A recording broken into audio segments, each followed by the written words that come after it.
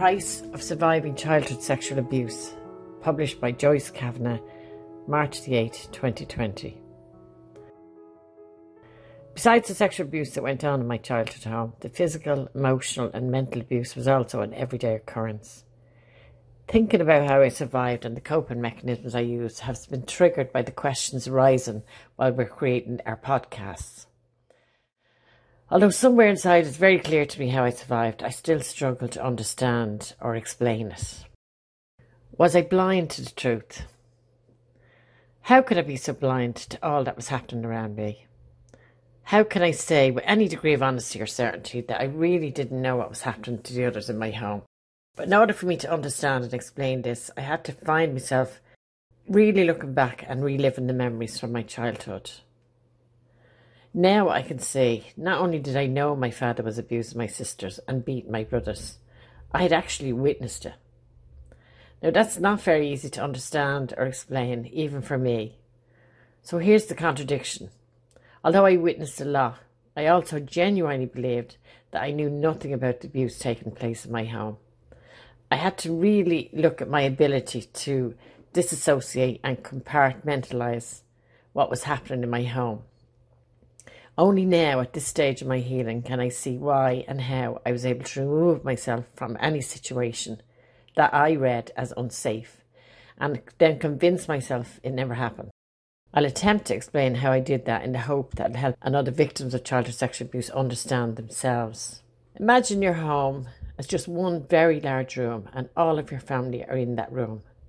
When I close my eyes and go back in time, I can clearly see my brothers are sitting at the table eating their dinner. My mother's pottering away cleaning in the kitchen. My younger sisters and brothers are playing a card game on the floor. And my dad, as usual, is shouting at the TV as he watches a football match.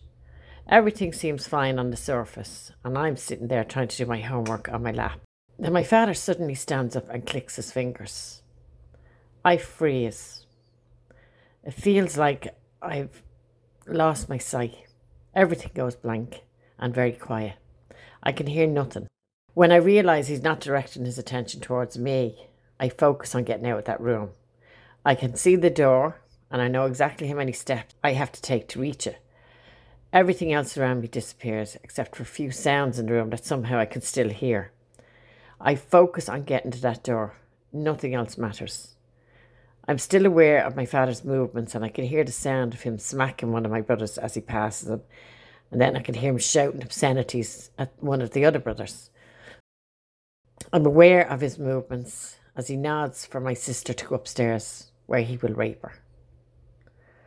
My attention goes straight to my heart. It's beating so fast, my throat is so dry, and I'm shaking like a leaf.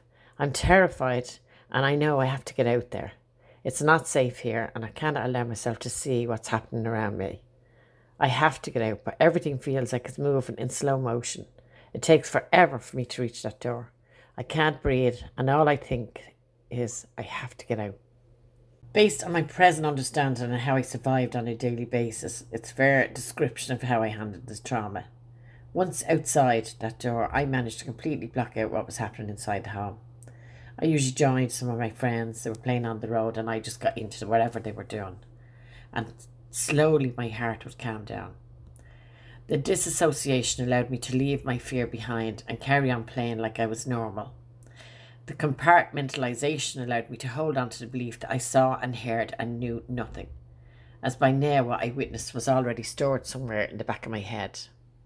The weight of what was happening was far too heavy for me as a child to comprehend or deal with, and both of these coping mechanisms allowed me to live in a bubble where I was the only one that my father was abusing. I also believed I deserved his abuse, and it happened because of who I was or something I had done or said. It's obvious to me now that the guilt and shame remained with me even though I disassociated and compartmentalised memories. It was even more confusing because I'd no known reason to explain these feelings. I could only conclude I was inherently bad. I understand the power of the body to protect us from what's perceived as imminent danger, and our mind's ability to deny and hide away traumatic events it feels will harm us. That's what I did, but never consciously.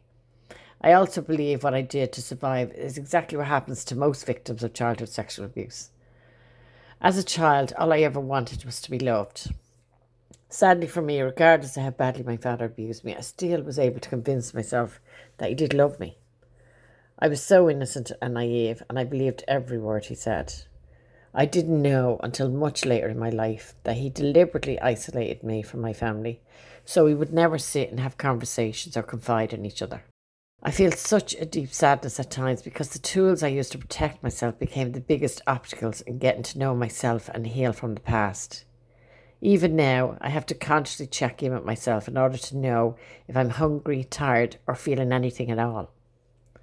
While sex no longer brings back painful memories, it's something that I can feel good about. The effort involved in staying connected to my body often leads me to believe it's simply not worth the hassle. Now, while I do not wish to sound negative, nor do I want others to think my daily existence is consumed with this stuff, as although the fight for me continues and is part of my everyday life, I'm blessed to have support in those around me who understand and love me, and I have now developed mechanisms to help me connect. The main point is that knowing myself does not come naturally to me due to my background, and the learning never ends. You've been listening to the Kavanagh Sisters blog posts.